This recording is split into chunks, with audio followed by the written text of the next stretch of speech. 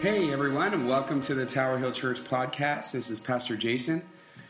Gerard, who's usually with me, is home for a little while. He and his wife Claire have had their baby, and I know that we've been talking about that, so we're super excited for him and his family, and he'll join us as soon as he is able to get some sleep.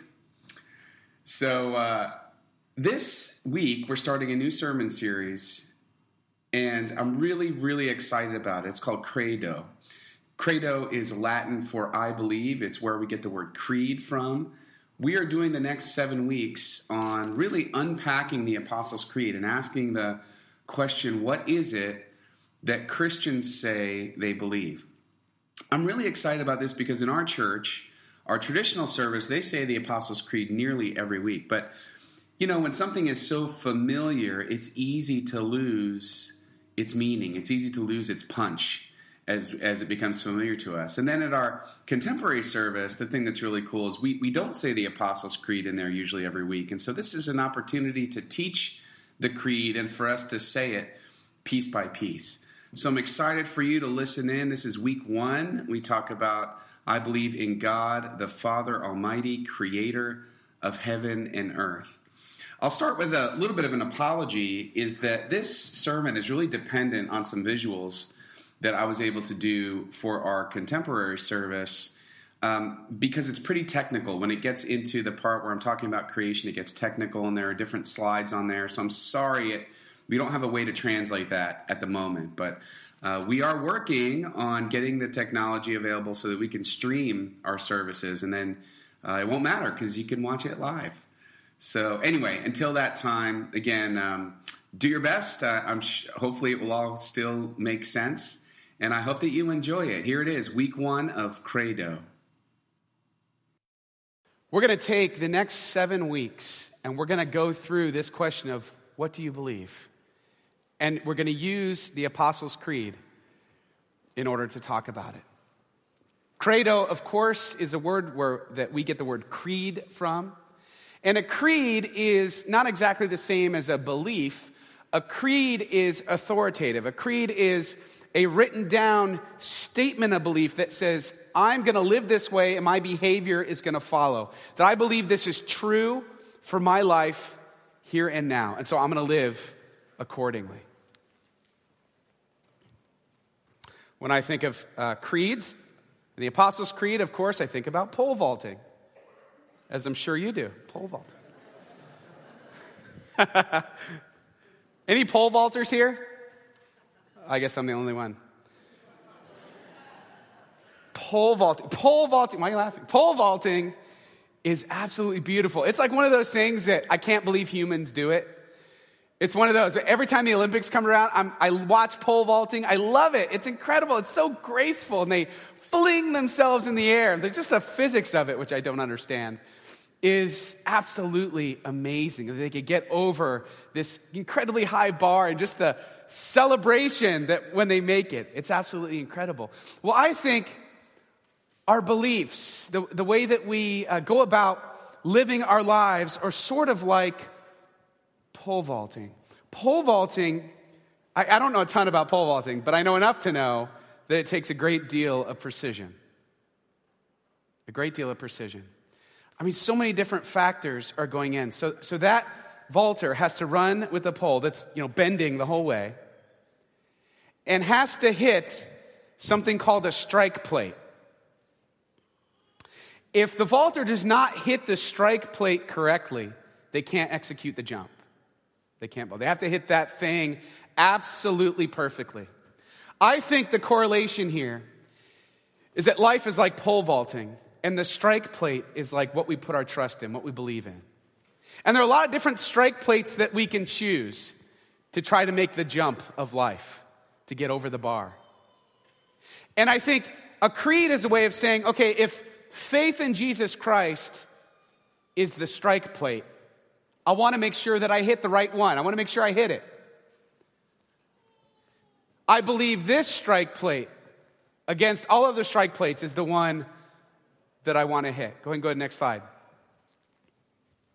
This is the one that I want to hit. So how do I make sure that I hit it? Well, just like a pole vaulter, I got to make sure I aim for it. I have to calculate it. I have to use whatever technique I can to make sure I hit the strike plate correctly. I think that's the function of the Apostles' Creed. The Apostles' Creed is the technique that ensures that we hit the strike plate of faith in Jesus Christ correctly. It gives us a tool to understand what faith in Jesus Christ is all about. The Apostles' Creed is the technique. Now, a little bit about the creed. The Apostles' Creed most likely was not written by the apostles. It's okay. Just take a breath for a minute. It's okay. And the reason is they didn't need to write it down at first. They knew what they believed. Stuff gets written down when people start forgetting. So the thing I can say about the creed is early forms of the creed were definitely used in the very beginning of the church. But it was an oral repetition. Remember, you had a lot of uneducated people. They weren't just reading a written down creed and reciting it. They were learning it by somebody passing it down to them orally. And those things that the creed talks about were in existence in the very beginning of the church. So in a way, you can say the apostles wrote it, but they probably physically didn't write it down.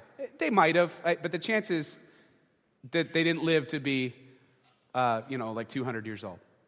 So in 180 AD, the Apostles' Creed, the earliest version of the Apostles' Creed was written down because of one person, some dude named Marcion.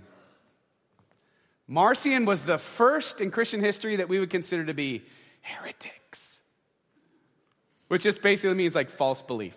So Marcion, it didn't seem like he was hitting the strike plate. In fact, he wasn't even hitting the same strike plate, and he was telling everybody that he was. Now, we never hear today of Marcionites or the Marcion church because they didn't last, but they were a thing back in the day, and they went for like 2 centuries. That's a really long time, this whole movement existed. Now, Marcion's big issue is that, now don't everyone convert to Marcionism because of this, but he said, okay, well, the God of the Old Testament, that's clearly not Jesus, so we're just going to get rid of the Old Testament. I know there are a lot of people that wish we could do that, but you'd miss so much blessing. Anyway, that God's angry, or that's not the Jesus God, so we're just going to get rid of that. And then the New Testament, let's see here. Well, the Gospel of Luke seems to be good, but Matthew, Mark, and John, we don't need those, so we're going to get rid of those. And we're going to keep most of the letters of Paul. And the idea was, Jesus alone is God. There's no Father or Holy Spirit. It's just Jesus is God. And so what happened was all with the church was like, whoa, no, wrong strike plate. You're leading everybody astray. We got to write this down. This is not what we all learned when we were baptized. We got to write this down. And so one of the things that you notice right off the bat is that the Apostles' Creed is very Trinitarian in its language. It talks about Father, Son, Holy Spirit because that was the issue. It's very Trinitarian. How many of you already know the Apostles' Creed? Some of you may know it. You may know it from church life, and many don't. It's okay. You don't have to know it before coming into this series. We're going to go through it step by step. But it's very Trinitarian. It talks about Father, and then it talks about Son, and then it talks about Holy Spirit, because it's in response to this guy, Marcion. And so when we say that it's Trinitarian, this is another thing people say. They say, well, Pastor, the word Trinity is not in the Bible. And I say, you're absolutely right. But the Trinity is in the Bible. The theology of Father, Son, Holy Spirit, 3 persons in one God, is all through the Scripture. I'm just going to show you a couple examples here. So let's look at 3 persons. There's actually one passage. Actually, there's more than one passage. But this passage shows all 3 in the same passage. If you go to that passage of Ephesians. For this reason, I kneel before the Father, from whom every family in heaven and on earth derives its name.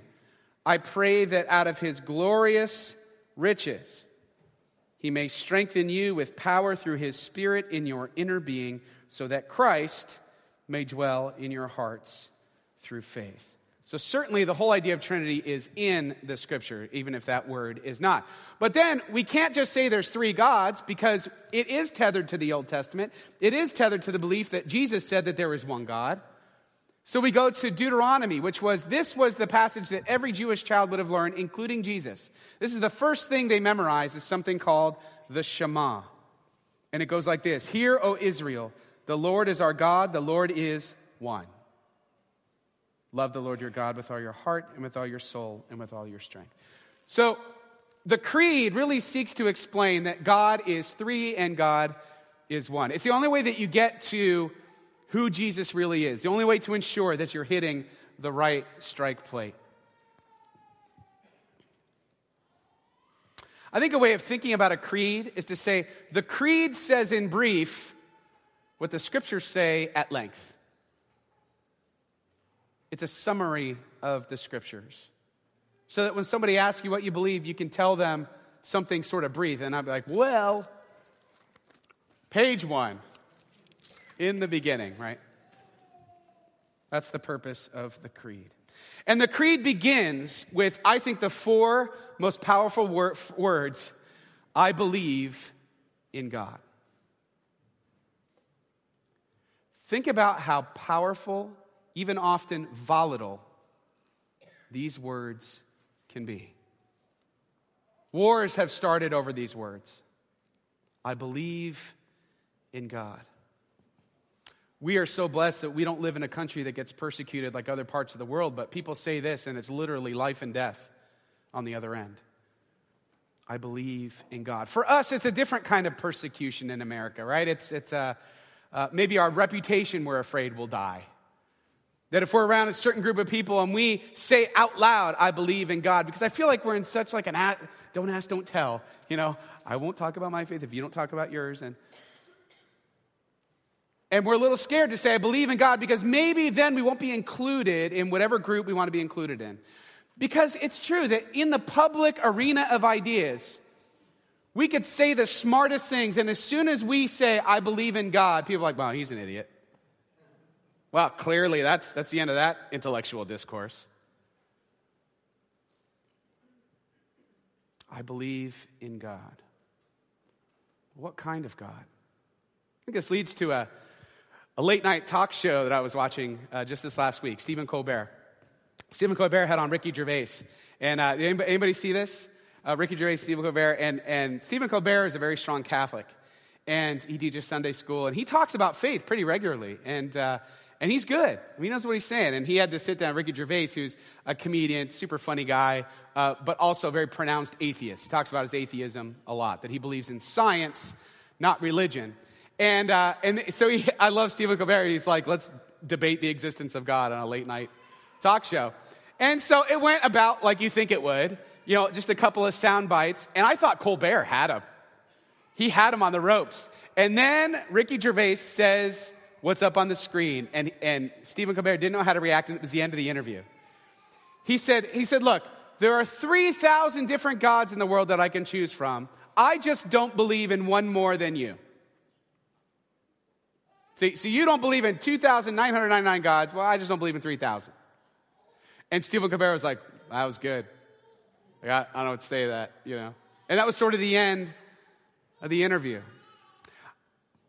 In his reasoning, in the atheist point of view, it's all about science. Science can explain everything. We don't need God to explain anything because science explains it all.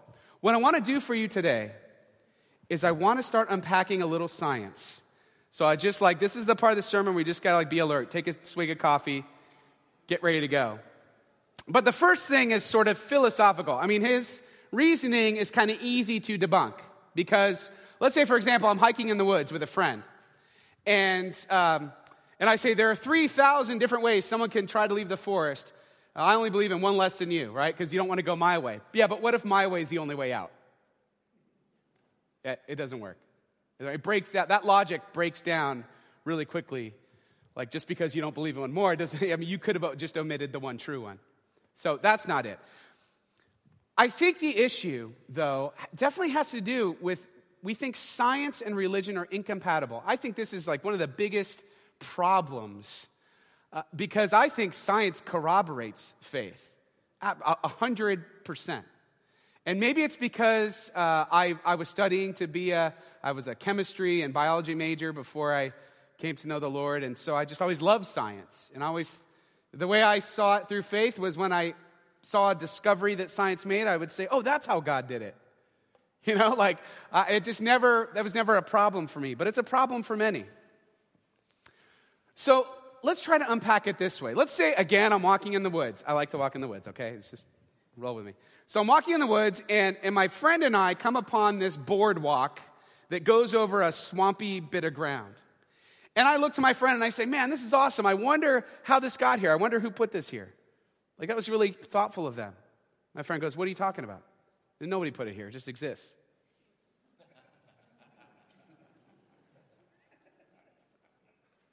No, man. Somebody had to cut the boards and make them, sand them, whatever they did, and put them in. No, man. It's always existed. It made itself. Right? It wouldn't make any sense. Because what we would say, and this is the word we would use, we would say that the boardwalk is contingent. That's the philosophical word that we would say, or that's even the scientific word. It's contingent, which means it can exist, but it doesn't have to exist. Somebody had to put it in order. Somebody had to make it happen. There had to be a cause for the boardwalk to exist. Okay, now, follow the logic with me. If we expand this idea out to the universe, and we see the complexity of the universe, the possible chaos of the universe, and yet what we find over and over again in science and math is an incredible order to everything. That's like the universe version of the boardwalk in the woods. We look at it and we say, no, it just always existed. It just kind of went together that way on its own. Say, no, there had to be a cause. This is where atheists get themselves in trouble because they believe in science, and most scientists believe the universe had a beginning. That's the Big Bang Theory, right? The universe had a beginning. So an atheist is like, yeah, but that part of science, no. The universe always existed. If the universe had a beginning, it has to be contingent as well. It didn't have to exist, but it exists all the same. But it had to have a cause. You with me so far? The universe had to have a cause. Okay. And in fact, if there is no meaning in life, we shouldn't have been able to figure out there is no meaning. Anyway. Let that sit with you for a minute. God makes sense out of the complexity. The universe had a beginning and the universe had a cause. So, okay, but let's just say, all right, the boardwalk assembled itself. The universe just assembled itself together. What are the odds that that's possible? Well, it's interesting. So in order for life to exist on Earth as we know it, it's got to have some very specific parameters. One of those parameters is even the tilt of the Earth is 24 degrees. There are 322 different parameters. These are the odds that they would all happen by themselves. Less than one chance in 10 to the 282nd power, which is 1,000,000 with 23 trillions after it, that Earth could develop the way that it did. Like for example, like the tilt of the Earth. If the Earth were just straight up and down, it'd have no seasons. It would also mean that it would not have annual plants, which what would that do to the agricultural possibilities of Earth, right? It would change everything. Put it this way. The odds of the boardwalk assembling itself, the odds of the universe coming together like it did, is if you took a quarter and you flipped it and it landed on heads 12 septillion times in a row. That's the probability that would come together on its own.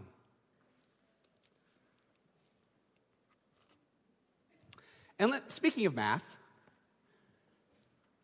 if mathematics was something that was somehow beyond the universe itself, right? It's just kind of this always true thing. If it's an abstract that's apart from the universe, it's a universal truth, then it's only a coincidence that it would work in the natural world. Why then, if math is beyond the natural world, it works perfectly in the natural world? I know, this is a lot of stuff. Just like, write it down, take a picture on your phone, think about it for a while.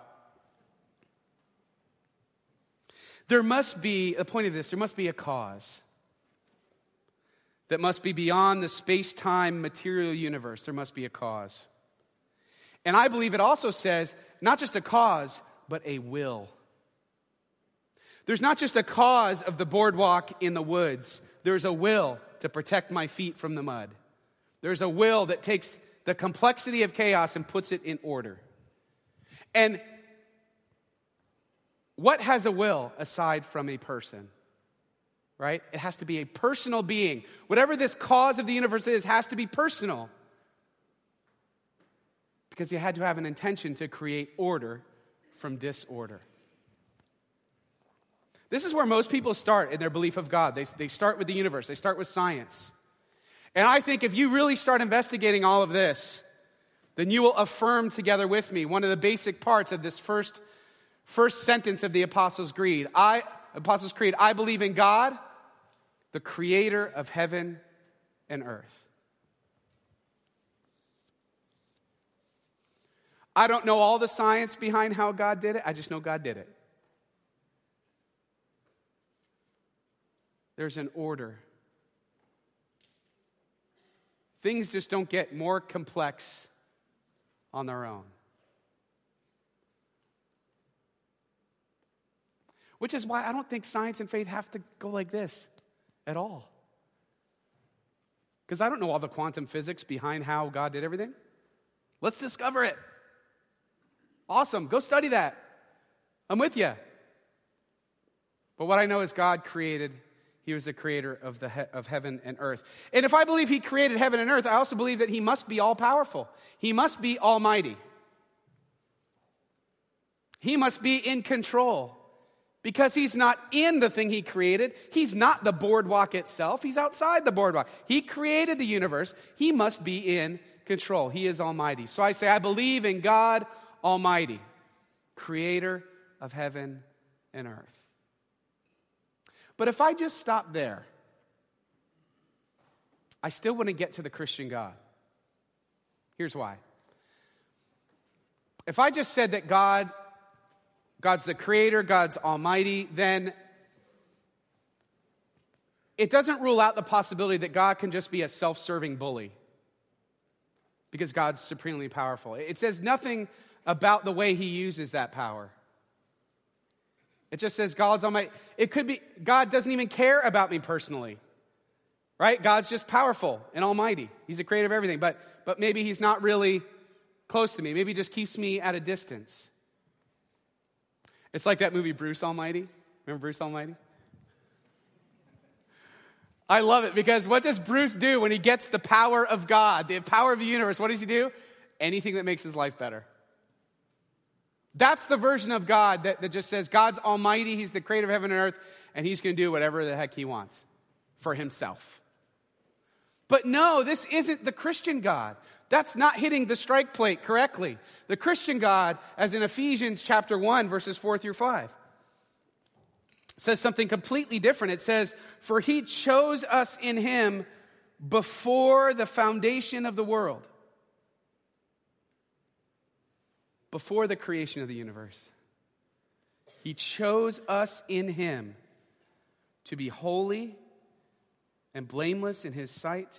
In love, he predestined us for adoption to sonship through Jesus Christ in accordance with his pleasure and will.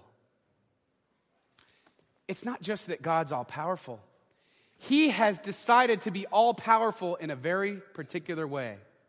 In all the ways he can use his power, he decides he wants to be in a relationship of love with us. That's what he chose before he created anything. He chose relationship. He chose love with us. And I love the whole idea of adoption. We were once not part of that family, and then through Jesus Christ and what he did on the cross, he made a way for us to get adopted. And now we're part of the family of God. We're in on the inheritance. Because of what God has. God's power is self-limiting power that's conditioned by his love.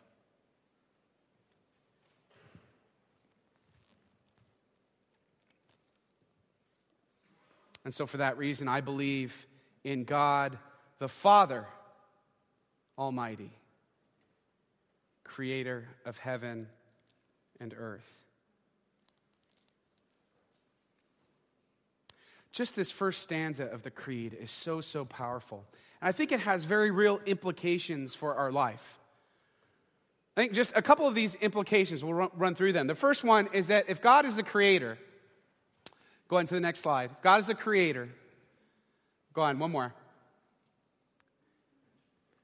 If God's the creator, then he created us on purpose for a purpose.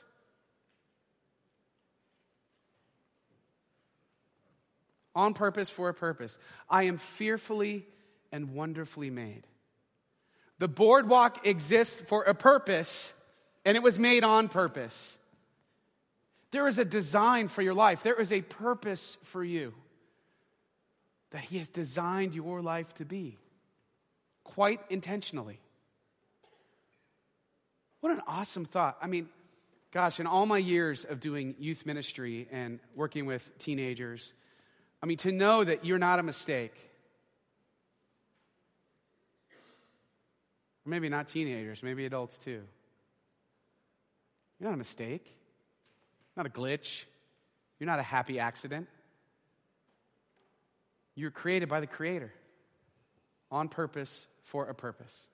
The next thing then, if we say, number 2, that he's almighty, we're saying that God is in control, profoundly in control. Even when everything seems to be going crazy in our life,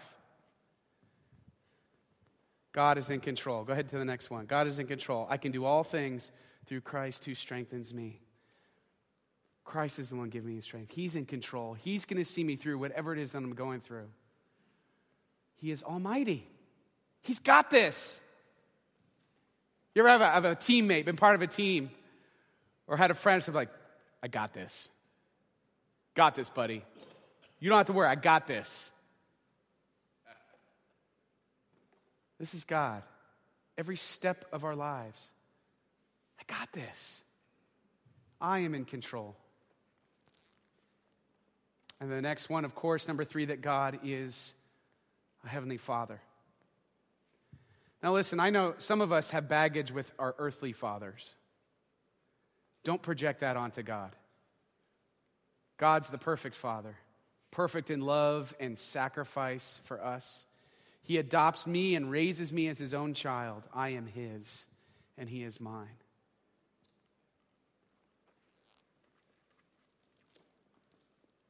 But just like the pole vaulter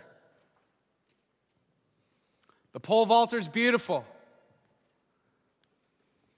And the pole vaulter can read every manual there is to read about how to hit the strike plate and never actually pole vault. They could buy all the gear, get the sweet pole vaulting shoes, the very forgiving spandex. I know you're thinking it. It's all right. Right? And never actually execute the jump. We have to go with what we say we believe, and we have to live it. We have to let it inform our lives. We have to actually hit the strike plate and launch. That's when we experience the joy, the thrill of soaring in this beautiful way for the rest of our lives. And there is no other feeling than know that you are launched into the plan and purpose of God. And man, it is beautiful. So I want to do in closing is, if you go to the next slide, we're going to say together the first part of the creed. And the idea is that we're going to build this for 7 weeks until we say the whole thing. And then I want you to think about, as a question to yourself, maybe you want to write it on your bulletin, maybe you want to take a picture of it, that it should have a landing point, right? That we'll say the creed, but then, so that means today I will, and then fill in the blank. I want you to prayerfully think about that as we continue with this series. But first, let's say this all together. I believe in God, the Father Almighty, creator of heaven and earth.